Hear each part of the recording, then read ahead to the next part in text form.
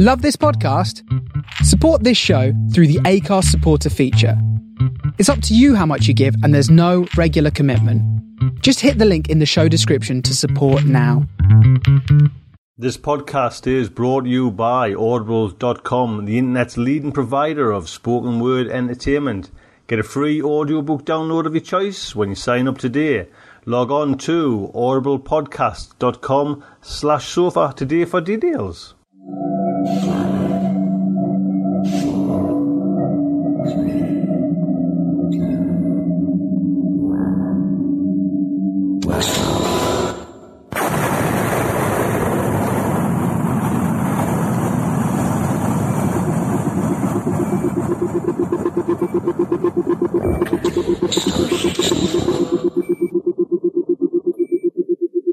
This is the Starship Sofa, show number 89. Everybody, welcome.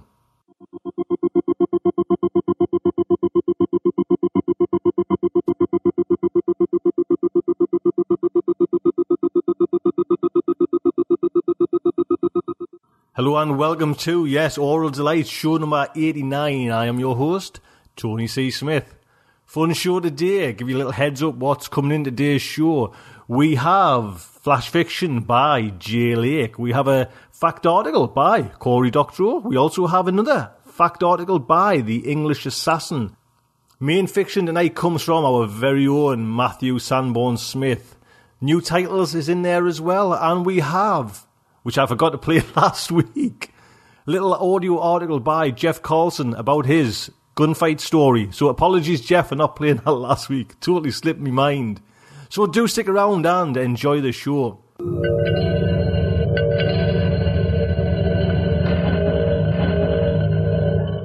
Before all that, I'd just like to give you a little editorial. And actually, the editorial today is nothing to do with... It's a bit of a meta-editorial. It's a bit to do with the forums. We're not going to talk about the sofa notes this week. It's the forums. The forums, as we know it, are going to close. So, what's going to happen? I don't actually know. I'll put a little post on the forums over there just to say what's happening. Basically, the website that this all runs on is sitting on a different server that can't recognise or doesn't recognise the forum server. And Paul, the old webmaster who's running the forums over there, is going to actually close that web server. There's only mine sitting on it, and I'm getting it for free, and he's paying £50 a month. Do you know what I mean? And bless him, you kind of go on like that. So, you know, he's got to do that. Which brings me to the conclusion that what happens to the forums? Let me know. Drop us an email. Do we close it and, you know, just keep... Well, I was actually looking out for Google Wave to see if that would be an idea, or do we just restart it? Because the problem is they don't talk to each other. And although there's been a kind of program written that'll kind of communicate with this server and that server, I'm not in a position to kind of transfer all the data over. I just don't understand it. So, and, you know, people I've spoke to doesn't understand it as well. So the problem lies is we can set up a new forum, but none of the data from that old forum will be there. So do we go with a forum? Do we go with just comments on a blog? Do we wait for Google Wave? I really don't know. Do you know what I mean? This is the dilemma we're in. We've got probably about a month, I think, before the switch gets flicked. So drop us some emails. Do we need a forum still? Do we not? Do we wait out for Google Wave? Do we just keep comments on the blog posts? Or do we set up a new forum with no data? Hopefully we can still get some of you'll be still members, fingers crossed. But let us know, because like I say, it's one of them things that's approaching, you know, it's one of these like kind of tidal wave things, you know it's coming. And if you can just bear with me one more second, you know, one more little shout out. Do you know Starship Sofa is everyone? Do you know what I mean? It's not just me kind of putting out this show. It gets built from the ground up from everyone, you know, and I think that's what makes Starship Sofa special. You know, it's all the way together. Do you know what I mean? I'm just kind of stick things together and it goes out because everyone helps. If you want to help, you know, if you actually want to help and come on to Starship Sofa, I'm always looking for material and help. God, the well is bottomless when it comes to me for help for this show. Do you know what I mean? I can go deep. I can go deep. But if you want to, do you know what I mean? It's a great time to get involved. You know, flash fiction, or what I call flash fiction, up to say 16,000 words, 1,600 words. It could be science fiction, it could be fantasy, it could be horror. Do you know? What it has to do is get past Grant Stone, our slush monkey editor. Do you know what I mean? If you can do that, then it'll get on the show. So send it over, starshipsofa@gmail.com. Also, do you know what I mean? Illustrations. I would love to get every show that I put out to have a bit of artwork to accompany it. Do you know what I mean? If you want to be involved in that way, I can send out stories to you that I've got like in the audio set already done. If you want to put a picture of that story, that would be fantastic. That would be amazing for everybody who listens to Starship Sofa, who follows Starship Sofa. And also, it doesn't end, like I say, the well is deep. It doesn't end there. If you want to do a fact article, if you've got some quirky little niche, or it doesn't even have to be quirky little niche. If you've got a fact that you want to tell, it might just be a one-off, 10-minute article. If you want to do that, get in touch with us. I mean, even if you want to do like a regular slot on Starship Sofa, I'll consider that. If you've got an idea, just look at Fiction Crawler, just look at English Assassin. These are ideas that are kind of, now everyone seems to enjoy, If you want to do that, if you want to come on, get in touch with us. And narrations, narrators are kind of a vital part of the cog. If you want to narrate, if you've got like a little bit of, because I've got no talent whatsoever when it comes to that side of it. If you've noticed, not once have I ever done that. But if you want to have a narrator of a story, I can send you a little kind of tiny story, 400 words. Or I can send you one big meaty 18,000 word story, But if you want to narrate, get in touch with us. Male, female, English, American, anything. Do you know what I mean? Just get in touch with us and we'll take it from there. Always looking for narrators. Programmers. That sounds a bit quite professional. But I'm actually looking for an iPhone developer. I want to get an iPhone app for Starship Sofa to go on the iPhone. If anybody knows anybody, obviously I've got to kind of probably dip my hand in my pocket there now and pay for this. But if anybody knows anybody or can point me in the right direction of some good developers that aren't going to kind of rip us off, you know what I mean? Please get in touch with us. Email address for everything there is starshipsofa@gmail.com. So I think we'll get into a little bit of flash fiction. Comes from Jay Lake. Who is Jay Lake? Jay Lake is the award-winning author of 4 novels and over 240 short stories. Actually, he's got a new novel out now called Green, so do check that out. I'll put a link on the front of the website. He is the acclaimed anthology editor, winner of the 2004 John W. Campbell Award for Best New Writer, multiple Hugo and World Fantasy Award nominee, 2008 Sidewise Award finalist, 2008 John W. Campbell Memorial Award finalist, that was actually the other Campbell Award, and he was first place in the Writers of the Future contest. It is narrated today by our good friend, Mr. Jim Campanella. You can actually catch Jim Campanella over on the Sofa Notes, yes. Although I didn't mention the Sofa Notes in the editorial, I will certainly throughout the show keep on mentioning it.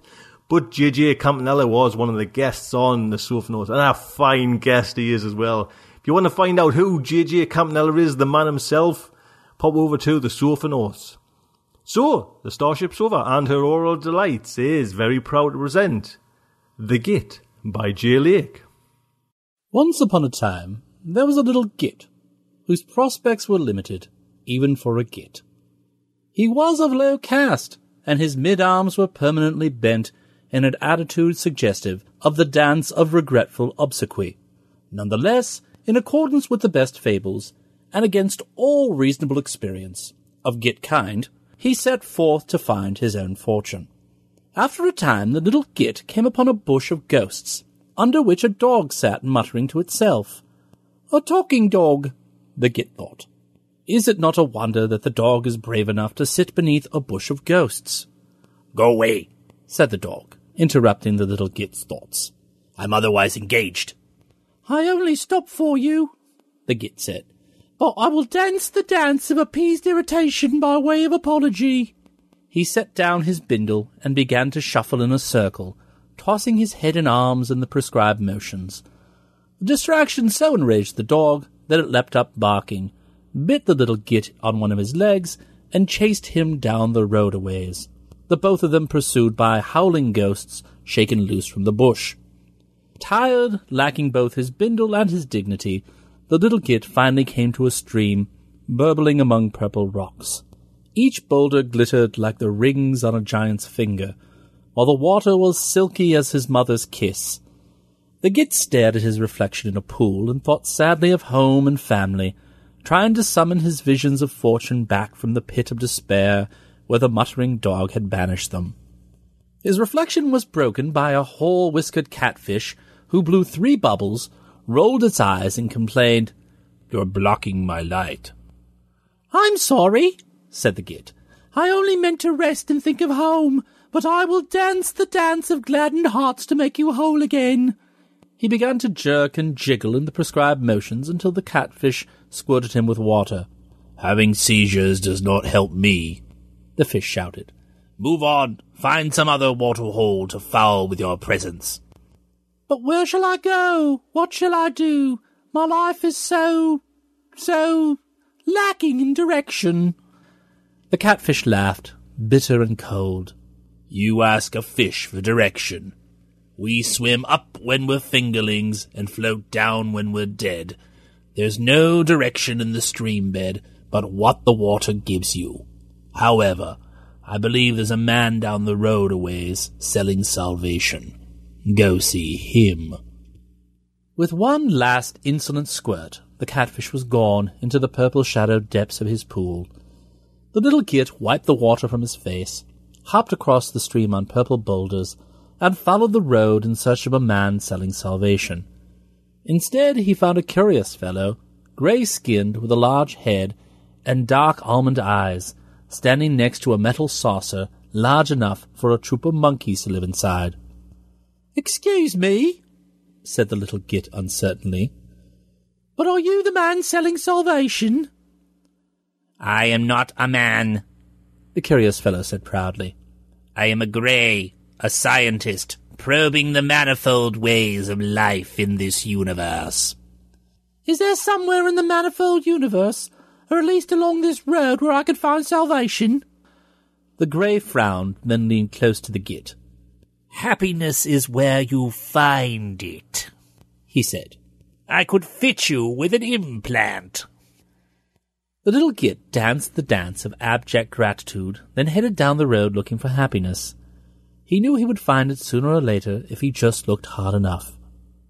Behind him, the dog dined on catfish, then the grey dined on dog soup, then the ghosts from the bush frightened the grey to death.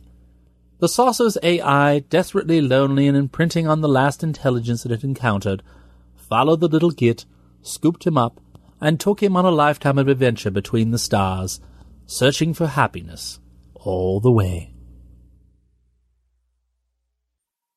It goes without saying, copyright is Mr. J. Lakes. Next up, we have a fact article by our good friend Cory Doctorow, and it comes from The Guardian Online. It is narrated by, as usual, Mr. Paul Kijiji. processdiary.blogspot.com. Search is too important to leave to one company, even Google. It may seem as unlikely as a publicly edited encyclopedia, but the internet needs publicly controlled search. Article first published by Cory Doctorow in theguardian.co.uk on Tuesday the 2nd of June 2009. Search is the beginning and the end of the internet. Before search, there was the idea of an organized, hierarchical internet set up along the lines of the Dewey Decimal System. Again and again, net pioneers tried to build such systems, but they were always outcompeted by the messy hairball of the real world. As Wikipedia shows, building consensus about what goes where in a big org chart is hard, and the broader the subject area, the harder it gets. Melvin Dewey didn't predict computers. He also mixed Islam in with Sufism and gave table-knocking psychics their own category. A full-contact sport like the internet just doesn't lend itself to a priori categorization. Enter search. Who needs categories if you can just pile up all the world's knowledge every which way and use software to find the right document at just the right time? But this is not without risk. Search engines accumulate near-complete indexes of our interests, our loves, our hopes and aspirations. Our relationship with them is as intimate as our relationship with our lovers, our confessors, our therapists. What's more, the way that search engines determine the ranking and relevance of any given website has become more critical than the editorial berth at the New York Times combined with the chief spots at the major TV networks. Good search engine placement is make or break advertising. Its ideological mindshare, its relevance. Contrariwise, being poorly ranked by a search engine makes you irrelevant, broke, and invisible. What's more, search engines routinely disappear websites for violating unpublished invisible rules.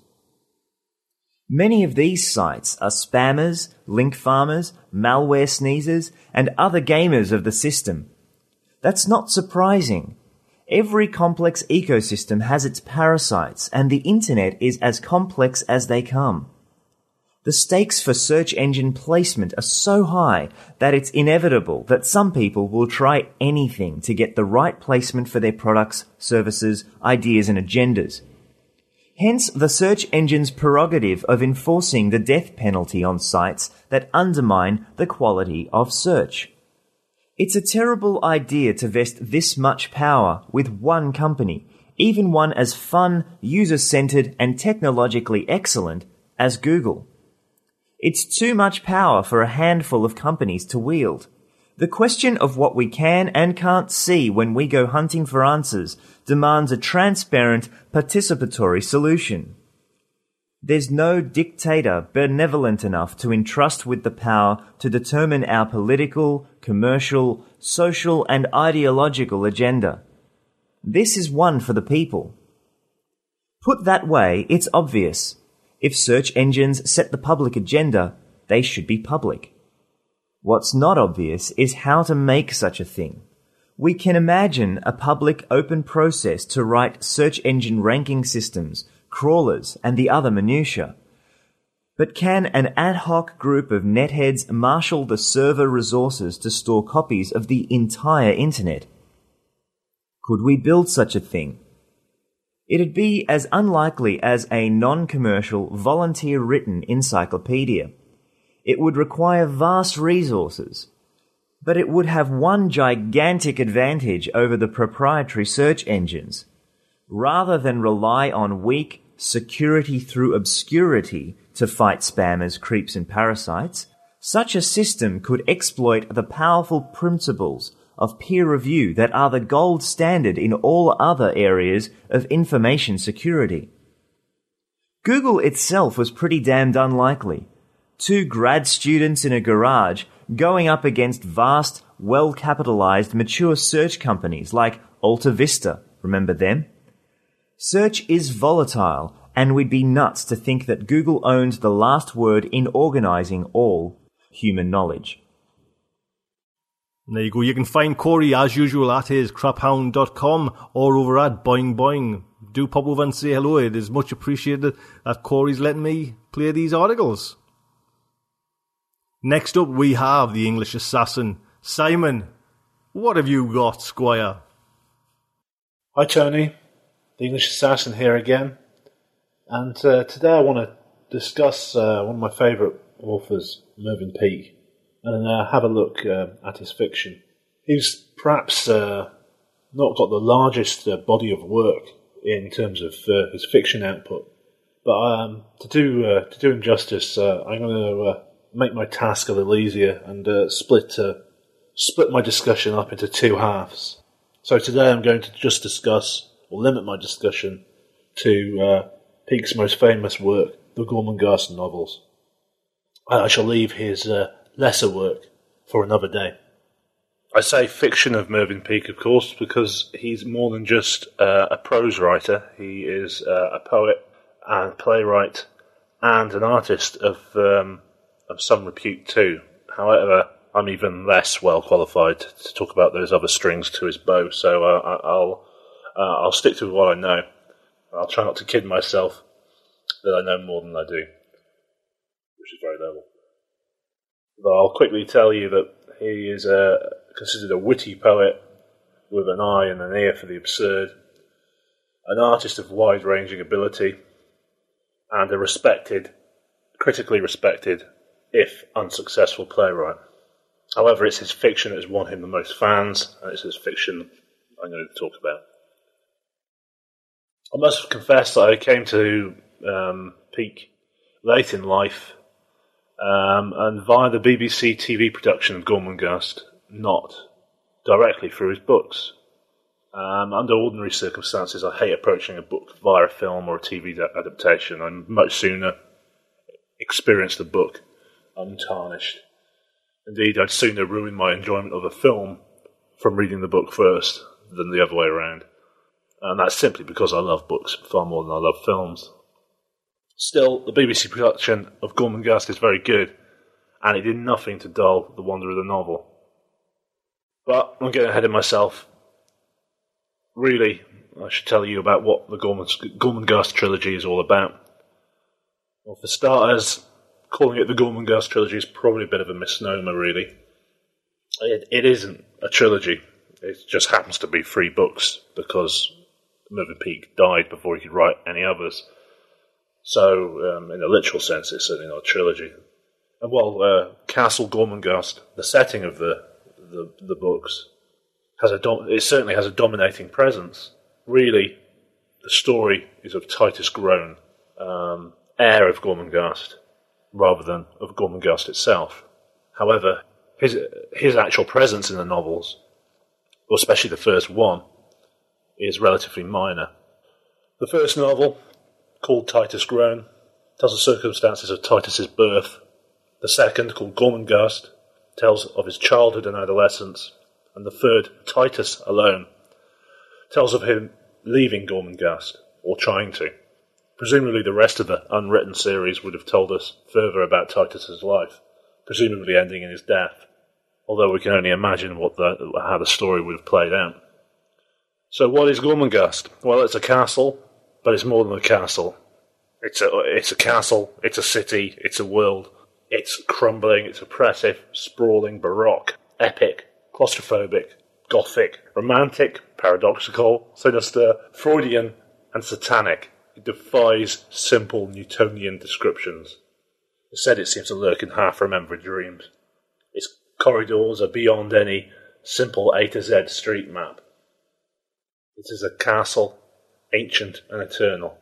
Its pointless and Byzantine traditions dominate all who live there, and all those who live under its shadow.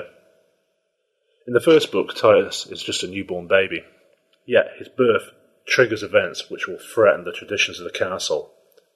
Events that will take the form of rebellion, the form of my single favourite character in literature, the beautifully brilliant, twisted kitchen boy, come good, or come bad, Steerpike, who masterminds a meteoric rise, very much in a picaresque tradition.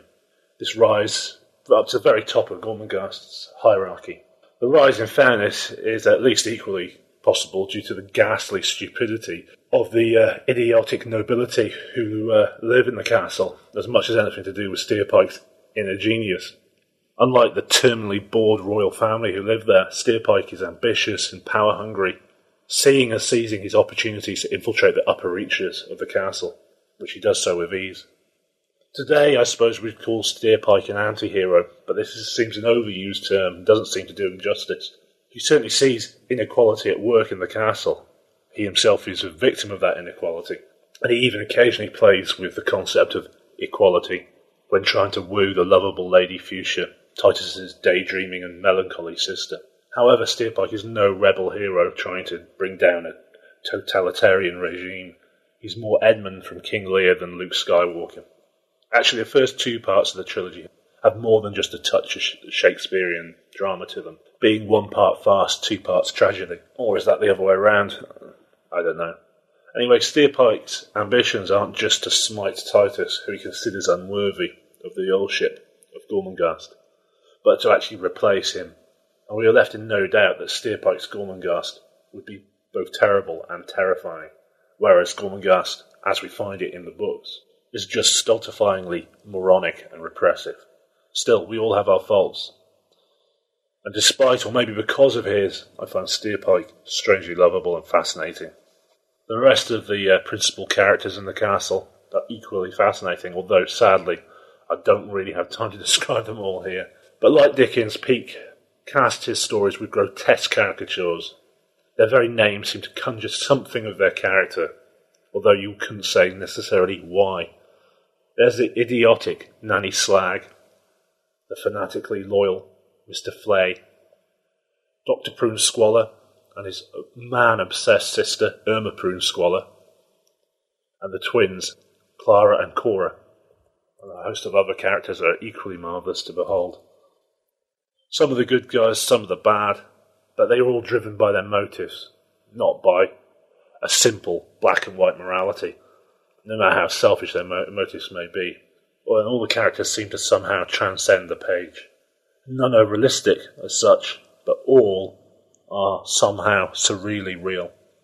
The novel, written in the 1940s, is incredibly verbose compared to most 20th century fiction, and this may be a problem for those raised purely on a diet of much terser prose styles. It's like the Godfather films set in the ultimate ruin of a Gothic cathedral. It's non-immediate, it's not MTV, but the best stuff never is. It's well worth persevering with. Lie back and relax. After all, what's the rush? It's a highly poetic novel. Some also say it's boring and that nothing happens. Don't believe them. There's literally too much for me to describe, or even attempt to, in the time I have here. I've hinted at Steerpike's infiltration and rebellion, but much more happens than just that. Just to give you a taster, there's an exile, a fire, suspicion, betrayal, snobbery, romance, a feral sweetheart, a flood, a suicide, and murder. Several murders, in fact.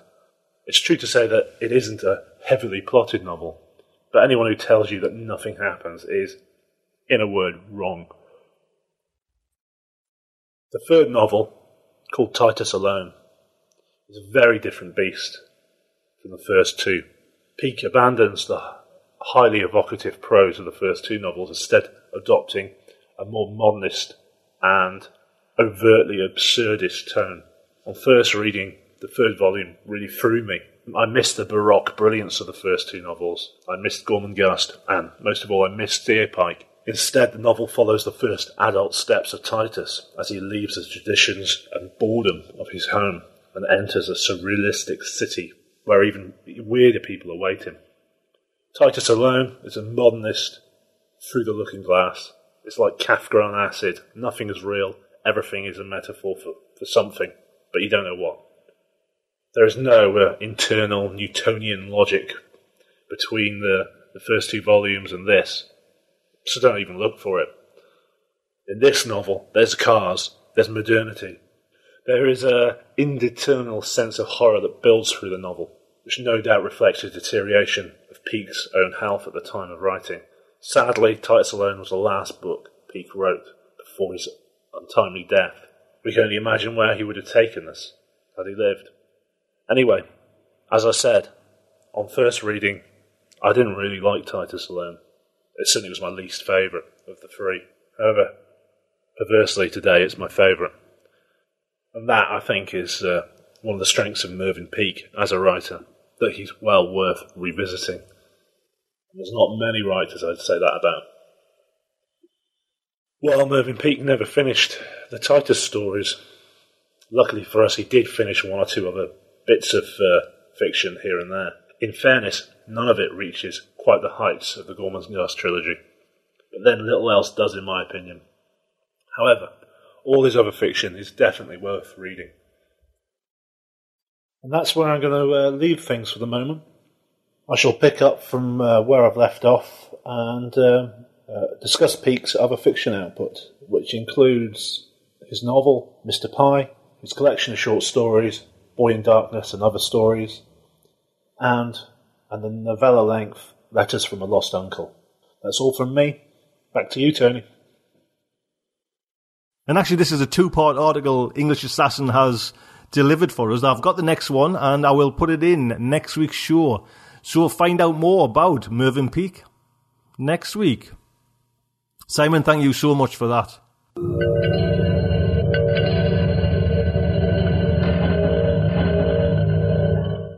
Today's podcast is brought to you by Audible.com, A leading provider in spoken word entertainment, Audible has over 35,000 titles to choose from to be downloaded and played back anywhere, just like Starship Sofa.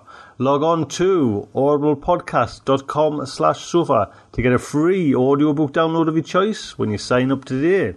Again, go to audiblepodcast.com/sofa for your free audiobook. Just looking over at audible.com, Christine Catherine Rush is their guest editor. Christine Catherine Rush actually used to edit fantasy and science fiction, and she's picked some stories out there. Connie Willis is Even the Queen and Other Short Stories. That's in there. Kindred by Octavia Butler. She's picked Spook Country, William Gibson. Uglies, Scott Westerfield. Polaris, Jack McDivitt. Coyote, Alan Steele. Small Favour, Jim Butcher. And there's actually many of Christine Catherine Rush's books in Audible as well. Duplicate Effort, a retrieval artist novel. I think out of all of them that Christine Catherine Rush has picked, I would probably go with Kindred by Octavia Butler. 10 hours, 59 minutes. Narrated by Kim Staunton. I'll see if I can get a little play here. Me? The police were here. They thought you had done this to me. Oh, that. They were sheriff's deputies. The neighbors called them when you started to scream. They questioned me, detained me for a while. That's what they call it. But you convinced them that they might as well let me go. Good. I told them it was an accident. My fault. There's no way a thing like this could be your fault. That's debatable. But it certainly wasn't your fault. Are you still in trouble? I don't think so. They're sure I did it, but there's no witnesses, and you won't cooperate. Also, I don't think they can figure out how I could have hurt you, in the way you were hurt. I closed my eyes again, remembering. It's strange you forget actually how good Octavia Butler is. You know what I mean? This is what the kind of critics say. Kindred is a shattering work of art with much to say about love, hate, slavery and racial dilemmas then and now. That was from the Los Angeles Herald. The publisher says the first science fiction written by a black woman, Kindred has become the cornerstone of African American literature. And it's funny, like you say, you do forget about the likes of Octavia Butler. I read or listened to Fledgling, which was a fantastic story. You know, she's also got Parable of Talents there as well. This could be your free audiobook, Kindred, Octavia Butler. So log on to audiblepodcast.com/sofa. Get your free Kindred by Octavia Butler.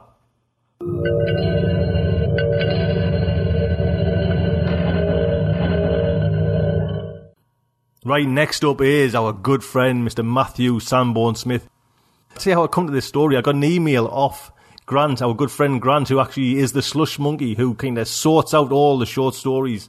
And he just mentioned this story by Matthew. He says, you want to read that story? And it was published in the online magazine Bloodblade and Thruster. And I hadn't even heard of Bloodblade and Thruster. And I went over there and read this story. And this story is just excellent. And as soon as I kind of read it, I knew straight away who the narrator's got to be. And it has to be Mr. Ray Sizemore. You know what I mean? They're just two blended so good together. And Matthew's constantly now putting out this kind of fantastic work. And do look out for more work by Matthew Sanborn Smith. I think this guy is going to it's going to take off for Matthew. If he's putting out stuff like this, just fantastic. So the Starship Sofa and her Aural delights is very proud to present The Loneliness of the Long-Distance Diplomat by Matthew Sanborn Smith. First appeared in Bloodblade and Thruster Magazine, Volume 2, Issue 4. Filth! Looking back from the first door, Vron cursed. Stupid Zek must have activated the cloaking device without Vron's knowledge, and there beyond the dead end of the road sat their ship in bright orange camouflage among the greens and browns of Earth vegetation. Nothing to be done about it now. It lay nearly 10 lengths away. The three Legics had walked to the first place they saw. No sense in wearing themselves out. The day was invigorating, as mild as many Earth days get, but the damned humans built their nests so far apart. And one per family. Extravagant. Vron stretched up and rang the doorbell, dripping with envy and goo. As soon as the treaties were signed, he'd snap up the secrets of Earther knowledge and see the old Legic homeworld covered with doorbells. These fools had no idea of the possibilities of this technology. Why not put them on Windows, for instance? Gravy! The ideas just kept coming. A male Earther, stringy and stubbly, opened the door. He took a blink to focus on them. "Hey," the Earther said. "Take me to your leader," Vron said in practiced English. "Please," Zek added from over Vron's shoulder. "Well, that would be me," the Earther said. "You are the leader of the peoples of Earth?" Vron asked, taking a second glance at the gray house. By human standards, it was a pretty modest place out in the sticks, which is why they chose it. The cities were overwhelming. And it didn't seem like the sort of place the Earthers would put up their leader. "Besides that," Krogar added telepathically, "what are the odds that we'd get the leader first shot out of the box?" "No," the Earther said. "I'm the leader of me, Doug Schmidt. See, I'm a sovereign state unto myself, having declared my independence just—" He checked his watch. "Well, just about 17 hours ago. Quit my job, too. I'm tired of all the bullshit, you know what I mean?" "I'm afraid I don't," Vron admitted. "Whatever, don't worry about it, little pal. I'm not big on foreign policy, but since you're here, I got a shout-out back if you guys want to set up an embassy or something. Not the whole thing, 'cause I got, like, my rake and my paint cans and stuff, but you guys are small anyway. Just clear off part of the bench and set yourselves up. I can't sit down for talks right now. I'm making tacos. Maybe tomorrow we can, like, make a peace agreement or something. Okie dokie?" "We will consider your offer, Doug Schmidt, but our business takes us elsewhere at the moment. Farewell." The three little men walked down the stained, cracked driveway. "Don't look at each other till he goes back inside," Vron mentally told his officers. They all looked back and waved. Doug pointed at them from the screen door. "My point exactly," Doug yelled. "Bureaucratic bullshit. Can't even make a decision. Your nation is at least 3 times the size of mine. Simplify." "What do you make of that?" Zek thought to his two companions. "Deranged lunatic," thought Vron. "Isn't that redundant?" Krogar asked. "If it is, I'm sticking with it. He's nutty enough to warrant the repetition. Come on, guys, next house." Their boots kicked through the thick lawn across the street. The land wasn't as neatly manicured out here as it was where the houses were larger. Vron stepped on a soft spot and looked down at hundreds of spastic little creatures zipping back and forth over his boot print. "Oh man," he thought privately. "I hope they're not important." This house was much like the last one, only blue. Before they reached the doorbell, an Earther stepped out of a doorway at the end of the house. The doorway was large enough that Vron could pilot a ship through it. "Take me to your leader," Vron said. "Please," Zek added. "That's cute," the man at the door said. He was wider than the sovereign nation of Doug Schmidt, and had longer hair, but just as much stubble. He wore a black shirt with the words Lord of the Dance Rings written upon it in a shade of yellow that was offensively bright. "You got the line and the look, the little green men thing going on. Very cute." "Thank you," Vron said. "But I do actually want you to take me to your leader." The Earther seemed half-occupied with the communication device at his mouth. "You know, it was played and played and played so much in the mid to late 20th century that not only did it become a cliché, it went beyond cliché, to the point where we fought like hell to scrub it from our cultural memory." The communicator glowed, and gray smoke billowed from the man's mouth. Vron had heard these people still sent smoke signals, and he glanced into the distance to see if he could spot the other end of the conversation. "If you'll just please take me," Vron started. The Earther said, But you reached back into the dark place we've all tried to forget, and you've revived this. Sir. But the thing is, it's been so long that this take on it seems fresh and clever. It's just... Sir. It's just cute is what it is. Sir, you need to understand, we are actual extraterrestrials. Oh, yeah, I've no doubt about that. That ridge above your eyebrows, that sort of spongy, feathery, horn-like, tentacly thing you've got going on there. There's just no precedent for anything like that in our genetic library. I mean, our genies couldn't even think up something that good. It doesn't resemble anything within the realm of human conception. Then why? I mean, I know you guys are new here, but you've got to understand, aliens are a dime a dozen. We've been through the invasion, some initiated by them and some by us, the interbreeding, the people zoo, the whole interdimensional thing. We enslave them, they enslave us, mutants and whatnot. I mean, next place down, you've got a Glorfangs from planet Hemem. Now, those guys... You know what? Vron said. We're just gonna go. Okay, sure. You know, I really appreciated the homage to mid-20 paranoia, but guys, please, I'm serious. Don't do it again. It would just ruin this whole moment. Krogar wanted to bring back at least one of them to the home world. Half the planet didn't even believe the Earthers were real. What were the chances that aliens which evolved light years away had a body type so similar to the Legics? The whole thing, they believed, had to be a hoax. Not just the creatures, but the planet itself. Poor stupid Krogar didn't understand that showing the unbelievers a human wouldn't change a thing. They'd just say that the human was manufactured. Vron never thought there was any point in trying to change their minds. Reality went on just fine, whether the civilians bought into it or not. Take me to your leader, please, Vron said. They'd skipped a house, having no desire to tempt a Glorfnax with their succulent flesh, and had found this man at the next place. He poked only his head out of the door, and his loosened tie hung below like the string from a withering balloon. Okay, he said. Come on in. The door opened, and the man turned away into the house. The three Legics followed him across a port-colored carpet with a sudden spring. He must be taking us to his transport gate, Vron thought. Now we're getting somewhere. A woman, presumably the man's mate, reclined in the second room to the left on what looked to be a piece of Earther exercise equipment. She lay half engaged in an infotainment symbiont which sucked on her head. The woman seemed quite put out by their presence. Honey, the man said to his mate, these guys wanted to see you.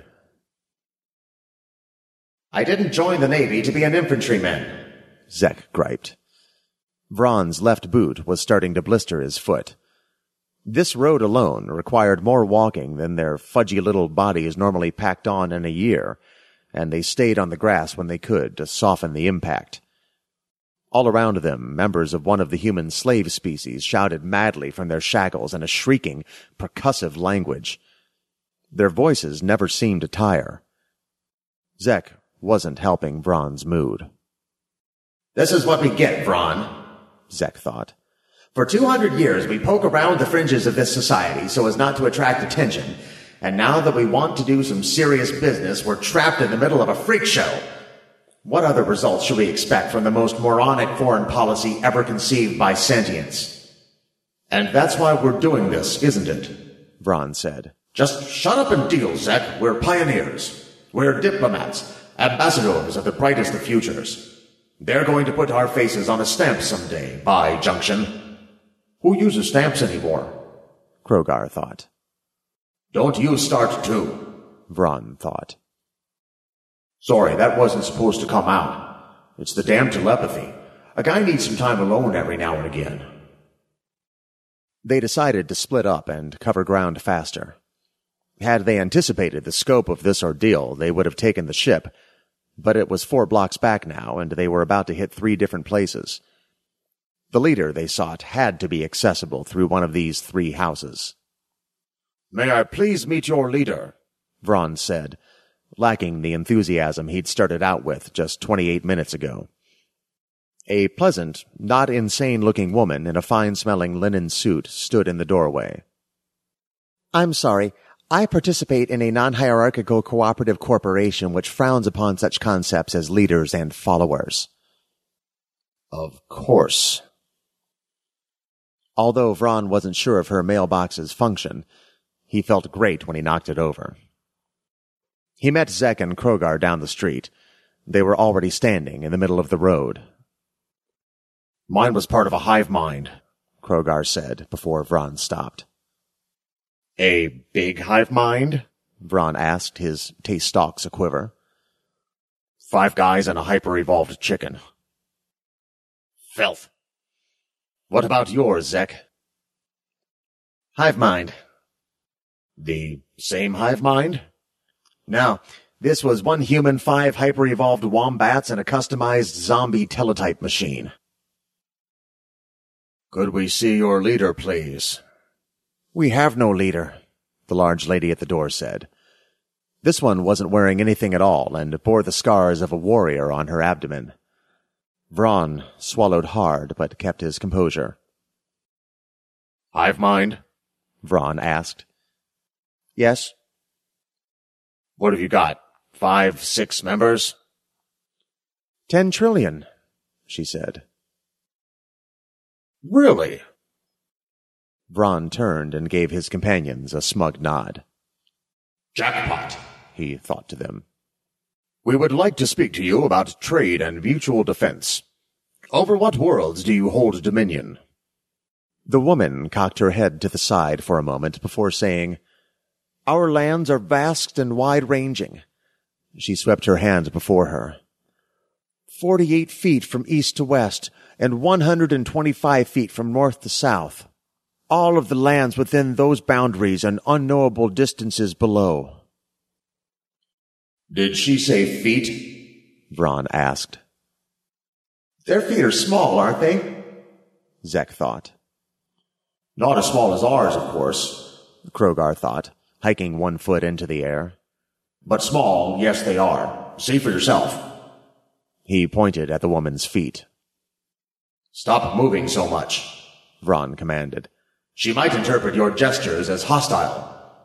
When he decided the woman wouldn't attack, he spoke again. You said feet, right? Yes, enough to shelter all of us and hundreds of trillions more. The 3 little men looked at each other, dumbfounded. Krogar began. He squinted his eyes and turned his face somewhat away, afraid of her reply. How large are the constituent members of your empire? The woman pinched her thumb and index finger together tightly and showed her visitors. Many of us are as large as this, while some of our champions are even larger. So this is it then, right? We are looking at your entire empire right here? Vron asked, pointing from her hair to her feet. Our empire is greater than the 3 of yours put together. All right, this whole trip was a waste, Zek said. Be quiet, Vron commanded. What's the point? We're not getting anywhere with this planet. We thought Mongo was bad, and there were, 4 different factions there vying for control? We've got more than 4 groups on this road. Mongo was a holiday compared to this. These are not beings with whom we want involvement. You cannot have a coherent culture without a single, unifying leader. Whatever the previous expeditions may have indicated, this is not a civilization. This is anarchy. This would have been welcomed with a hearty hear, hear from Krogar, if he hadn't suddenly been devoured whole by the Glorfangs. Vron and Zek bolted for the ship without a thought. Your empire has grown beyond ours in an instant, exclaimed the awestruck hive mind in the doorway. Where the heck did that Glorfangs come from? Vron asked. That reddish stucco house down there, or so says the rumor mill. We have a chance, Vron. It is slowed after eating. I can see Krogar kicking from inside. Even burdened by its first course, however, the gelatinous Glorfangs ran gracefully compared to its prey. It was still catching up. Kick harder, Krogar! Zek shouted over his shoulder. We've almost got you out! This gained them a few more paces, but they were running a losing race. We're done for, Vron said. We're still 100 lengths from the ship. Damn these stubby legs! Vron, weighed down with the responsibility for the mission, was slightly behind Zek and, therefore, next on the menu. He could hear the slobbering foot splashes of the creature almost on top of him, and feel its hot breath on his neck as it opened its dripping maw. Up ahead stood a single, shining chance. The sovereign nation of Doug Schmidt leaned on his mailbox, eating tacos from a platter and watching the show they were putting on. He was the only Earther in sight. Our people beseech the sovereign nation of Doug Schmidt for aid, Vron shouted. Anything you want. We'll sign wonderful treaties together. Doug didn't seem to notice. He waved his taco to them in greeting. Vron wished a black hole would swallow up him and this whole jerkwater planet. It was no use. Not only did they have no chance of reaching the ship, they had no chance of reaching the sovereign nation of Doug. I can't run anymore, Zek. Neither can I. Goodbye, Zek.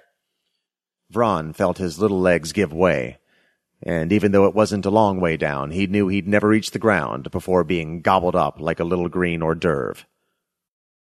But he hit the Duraplaz road with a smack anyway. Ow! Damn it! Vron felt the enormous bulk of the Glorfanx trample him as momentum carried it past. Thank fate for great wonders. By the time the beast had swallowed Zek, it would be too full to be much of a threat. Vron looked up to find Zek safe in front of him. The Glorfanx sat at Doug's feet, gobbling tacos that Doug dropped into its mouth from the platter. They were safe. Two little green men rolled onto their backs and soaked in the yellow starlight filtered through an oddly tinted sky. Gravy, Vron puffed. I love this planet. Vron may have been nothing but a third-rate schloob, but he could see what lay ahead. They'd discovered a supplier of a viable and better-tasting alternative to themselves, and Glorfanx pacification was the key to Legic expansion. Of course, Doug being catapulted into galactic powerhood within 18 hours of his declaration of independence would seriously disrupt the balance of power on this street. But leave that problem to some future diplomat. Vron had paid his life debt, the cost of his creation and rearing, with this coup. His future was brilliant. His nesting and breeding rights would be first-rate. He had everything a Legic could ever want. Well, that and a doorbell. There you go. Don't forget, copyright is Matthew Sanborn Smith. Do please pop over to Bloodblade Thruster. I've just discovered that site, and there'll be a link on the front of the website. You know, I think there's some amazing stuff over there. I've been looking right through it. Please pop over there. Now, this is where I kind of get on my knees and say sorry to Mr. Jeff Carlson. I was supposed to play this article last week, and totally forgot that I had it on my hard drive. Jeff, sorry about that. If you want as well, Jeff's coming on to the Sofa Notes next week. So do look out for Mr. Jeff Carlson over there. 100 mile an hour, Jeff. Jeff, I'm so sorry I didn't play this, but, you know, hopefully everyone will still remember your story. Gunfight. This was the introduction that's supposed to go with that story, so sorry for that. Hi, I'm Jeff Carlson. I'm here today to talk about my story Gunfight at the Sugarloaf Pet Food and Taxidermy for the good folks here at Starship Sofa. This is a story that originally ran in Asimov's science fiction magazine. It's one of my favorite stories. I don't actually say that about every story that I've written. Some of my stories are my favorite stories, and some of my stories are just, good and cool. This one is one of my favorite stories because it's just sort of wacky and strange and high concept. I love the high concept stuff. This story takes me back to a time and a place when my wife and I don't think we were even husband and wife at the time. I think we were living together in sin. Back when my girlfriend and I were just living together, we didn't have kids, and even though we both worked full time, we had so much time on our hands, we just didn't even know what to do with ourselves. You work all day, we would come home, we would watch TV for a few hours, On the weekends, we got to sleep in. On Sundays, I could watch football all day for like 10 hours straight, drinking and eating nachos, and it didn't matter. We would go out to the movies. We would go out to dinner. My point of all of this is that I also read. I read and I read and I read because I love to read. That's why I became a writer. And I subscribed to magazines. We read the newspaper. We just had all this time on our hands. And one of the articles that I read in Time magazine, always interested, especially like in the science and the like the mechanical kind of stuff. And I read an article about a real life taxidermist in Wisconsin who was helping the local wildlife fish and game department catch out of season hunters and poachers and that sort of thing by using animatronic deer. You would take a dead deer, you would stuff it, like those little frogs with the banjos and stuff. You would stuff a real live full deer and then bestow upon it a few lifelike properties. You'd put in some gears and your little mechanisms so that the deer could turn its head from left to right or look up and down or maybe even move its front paws a little bit. And so they would put these zombie deer. They would take these zombie deer and put them in a meadow where I guess there was some foot traffic or vehicular traffic. And they would sit in the bushes with their little remote controls. And when a guy came along with his gun that he wasn't supposed to be there, they would start making the deers move around. And the guy, of course, would whip out his gun and blast the heads off of these things. And then all, the wildlife fish and game guys would jump out of the bushes and be like, "Whoa, that'll be $300, buddy. You're going to jail." And I just thought that was really cool and bizarre. And it's just interesting and fun and unique. And I thought, I am so stealing that. I am so writing a story about that. And that's what I did. I have family in Montana. Spent a lot of time, at their houses. We've had Thanksgiving there and run around in the woods with them. And, you don't need to hear my whole life story, but I've spent a couple summers living out of my pickup truck, driving around the west and the northwest parts of the U.S. So I was pretty familiar with that area, and I wanted to set it there. And I made up like a little fictional town called Sugarloaf because they all have cool names like that. And as you might guess from the long, punny little title of the story, gunfight at the Sugarloaf Pet Food and Taxidermy. Pet food and taxidermy. Wait, you're stuffing dead animals and feeding them at the same time? This is like an action comedy. I think it would make an excellent, excellent movie. I've toyed with the idea of trying to turn it into a novel. I would need more elements to bring in to really, make it larger and bigger than a short story. But for a short story, it's got this really fun idea. And I introduced, a caper and some bad guys. And of course, they're chasing each other around. And my super heroine, Julie Buchain, the super genius who's behind the zombie deer, of course, she bestows upon them ever greater, characteristics and qualities. And she also bestows little robot features upon other animals. I don't want to give too much away. But funny things happen. I hope you enjoy the story. I'm actually working on, it's not a sequel, but I'm working on a second Julie Buchain short story as soon as I have time for it. I'm on deadline right now for my third novel, which has to take precedence, but I do have a number of fun little short stories like this that I want to write. It'll run in Asimov's again. Sheila Williams there has asked me for it, which is just awesome. And what else was I going to say? Come to my website. I have the world's greatest website at jverse.com. That's J as in Jeff, verse as in universe, jverse.com. We've got videos. There's free fiction there. You can read a couple of my short stories for free. There are excerpts of my novels, the Plague Year trilogy. We've got all kinds of fun photos and contests. And I'm maintaining a blog these days. Look at me. I am Joe 21st Century. I'm recording YouTube videos and podcasts, and I have a blog. I'm just so hip I can hardly stand it. So hope to see you there, jverse.com, and I hope that you enjoyed our story. Thank you so much. Jeff, I hope all is forgiven. Next up, new titles. So we have new titles again, and comes up, the first one is Orphan's Triumph by Robert Buettner. I did Orphan's Alliance, I think it was, which is the fourth one. This is the fifth one in the series by Robert Buettner, and comes in at $6.99, around about 350 pages. Orbit. Mankind's reunited planets now control a vital crossroads after 40 years of fighting, one that secures their uneasy union. The doomsday weapon that can end the Slug War and the mighty fleet that will carry it to the Slug homeworld also lie within humanity's grasp, but is all far from won. Since the Slug Blitz orphan Jason Wanderer, he has risen from recruit to commander of Earth's garrison on the emerging allied planets. But 4 decades of service have cost Jason not just his friends and family, but his innocence. And when an enemy counterstrike threatens to reverse the war and destroy mankind, Jason must finally confront not only his lifelong alien enemy, but the reality of what he has become after a lifetime of conflict. Praise for Orphan series. John Scalzi says, as much action as any military SF fan could hope for. Kevin G. Anderson says, Orphanage is raw and real and a hell of a good read. Joe Haldeman says, believable as it is terrible. Nice picture on the front. It's still got a future soldier of, kind of soldier of war. But the last one was a little bit too kind of Air Forcey pilot, looked a bit too real for me. This one, in the background, there's like a spaceship with a kind of a planet and a kind of factory horizon in the background, tall buildings, factory buildings. It looks quite nice, a nice kind of blue turquoisey colour.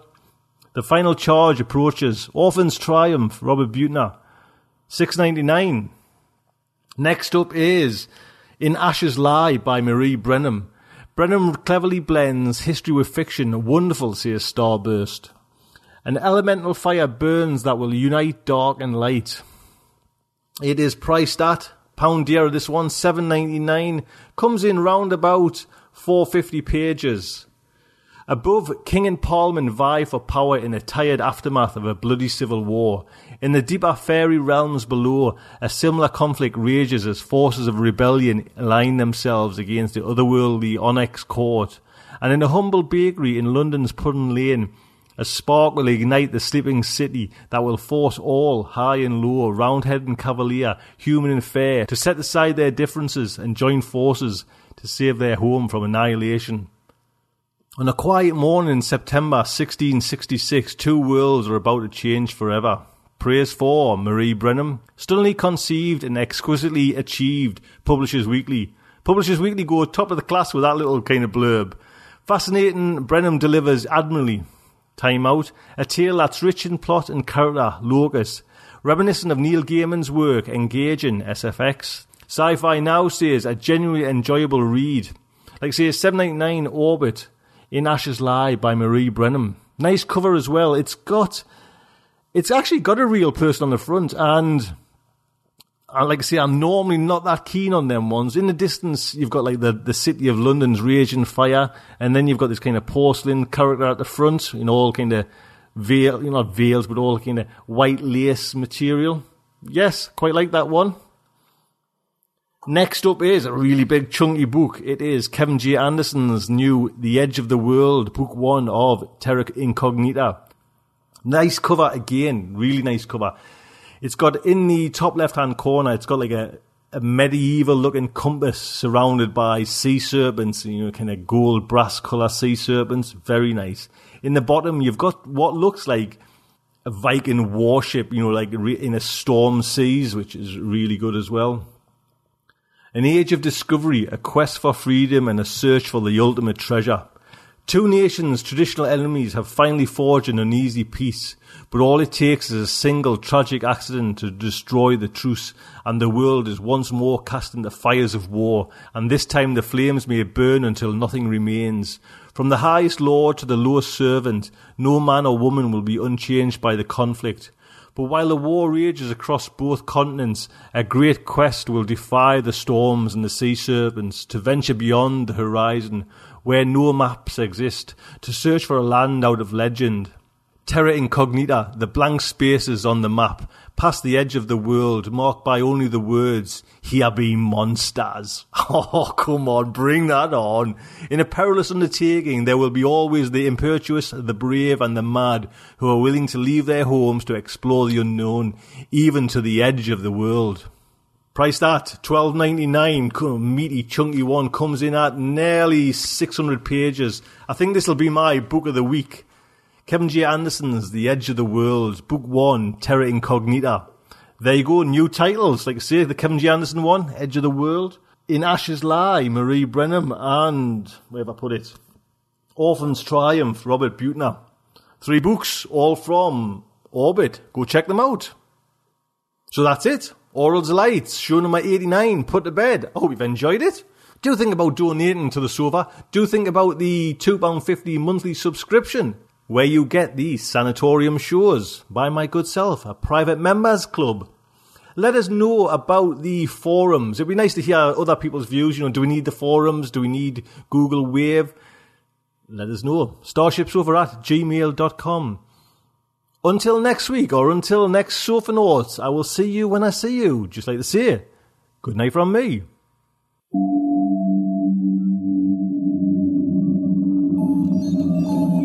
Will our heroes survive this terrible ordeal? Can they win through with their integrity unscathed? Can they escape without completely compromising their honor and artistic judgment? Tune in next week for the next exciting installment of Starship Sofa. Evacuation procedure initiated. Shuttle set for launch. Airlock will be opened in 3,